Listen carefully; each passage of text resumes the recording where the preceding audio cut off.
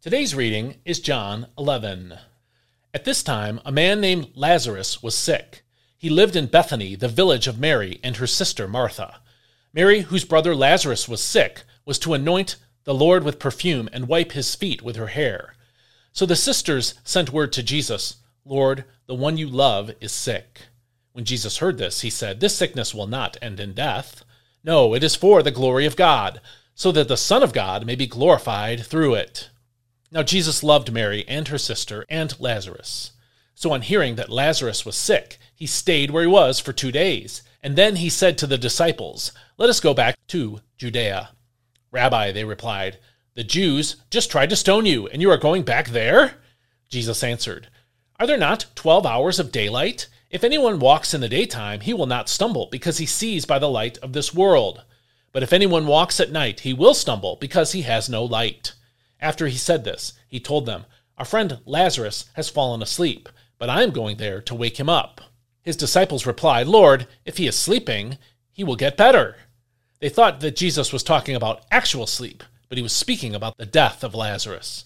So Jesus told them plainly, "Lazarus is dead, and for your sake I am glad I was not there, so that you may believe. But let us go to him."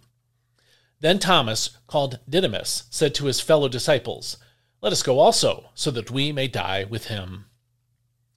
When Jesus arrived, he found that Lazarus had already spent 4 days in the tomb. Now Bethany was near Jerusalem, a little less than 2 miles away, and many of the Jews had come to Martha and Mary to console them in the loss of their brother. So when Martha heard that Jesus was coming, she went out to meet him, but Mary stayed at home. Martha said to Jesus, "Lord, if you had been here, my brother would not have died. But even now I know that God will give you whatever you ask of him." "Your brother will rise again," Jesus told her. Martha replied, "I know that he will rise again in the resurrection at the last day." Jesus said to her, "I am the resurrection and the life. Whoever believes in me will live even though he dies, and everyone who lives and believes in me will never die. Do you believe this?" "Yes, Lord," she answered. "I believe that you are the Christ, the Son of God, who was to come into the world." After Martha had said this, she went back and called her sister Mary aside to tell her, "The teacher is here and is asking for you." And when Mary heard this, she got up quickly and went to him. Now Jesus had not yet entered the village, but was still at the place where Martha had met him. When the Jews who were in the house consoling Mary saw how quickly she got up and went out, they followed her, supposing she was going to the tomb to mourn there. When Mary came to Jesus and saw him, she fell at his feet and said, "Lord, if you had been here, my brother would not have died." When Jesus saw her weeping, and the Jews who had come with her also weeping, he was deeply moved in spirit and troubled. "Where have you put him?" he asked. "Come and see, Lord," they answered. Jesus wept. Then the Jews said, "See how he loved him?" But some of them asked, "Could not this man who opened the eyes of the blind also have kept Lazarus from dying?" Jesus, once again deeply moved, came to the tomb. It was a cave with a stone laid across the entrance. "Take away the stone," Jesus said. "Lord, by now he stinks," said Martha, the sister of the dead man. "It has already been 4 days." Jesus replied, "Did not I tell you that if you believed, you would see the glory of God?" So they took away the stone. Then Jesus lifted his eyes upward and said, "Father, I thank you that you have heard me. I know that you always hear me. But I say this for the benefit of the people standing here, so that they may believe that you sent me." After Jesus had said this, he called out in a loud voice, "Lazarus, come out!" The man who had been dead came out with his hands and feet bound in strips of linen, and his face wrapped in a cloth. "Unwrap him and let him go," Jesus told them. Therefore many of the Jews who had come to Mary and had seen what Jesus did believed in him. But some of them went to the Pharisees and told them what Jesus had done. Then the chief priests and Pharisees convened the Sanhedrin and said, "What are we to do? This man is performing many signs. If we let him go on like this, everyone will believe in him, and then the Romans will come and take away both our place and our nation." But one of them, named Caiaphas, who was high priest that year, said to them, "You know nothing at all. Do you not realize that it is better for you that one man die for the people than that the whole nation perish?" Caiaphas did not say this on his own. Instead, as high priest that year, he was prophesying that Jesus would die for the nation, and not only for the nation, but also for the scattered children of God to gather them together into one. So from that day on, they plotted to kill him. As a result, Jesus no longer went about publicly among the Jews, but he withdrew to a town called Ephraim, in an area near the wilderness, and he stayed there with the disciples.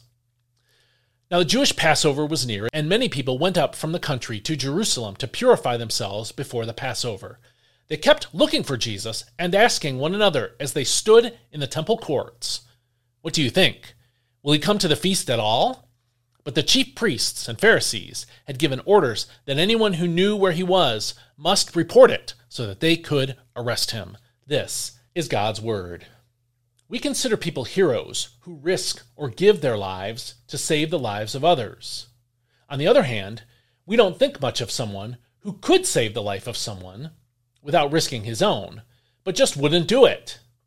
If you could donate a kidney to save a friend's life, or donate bone marrow for the same purpose, your love for that friend and strong social pressure would urge you to make that gift and save that life.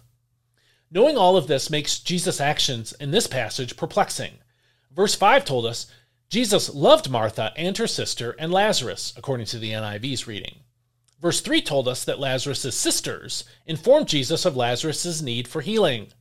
Verse 21 conveyed Martha's faith that Jesus could have healed Lazarus if he wanted to, and verse 37 shows that even people in the crowd thought so. Why did Jesus delay then? Why did he allow Lazarus to die when he could easily have saved his life without even coming to Judea? Did he not love Lazarus? Of course he did. Verse 5 tells us he did.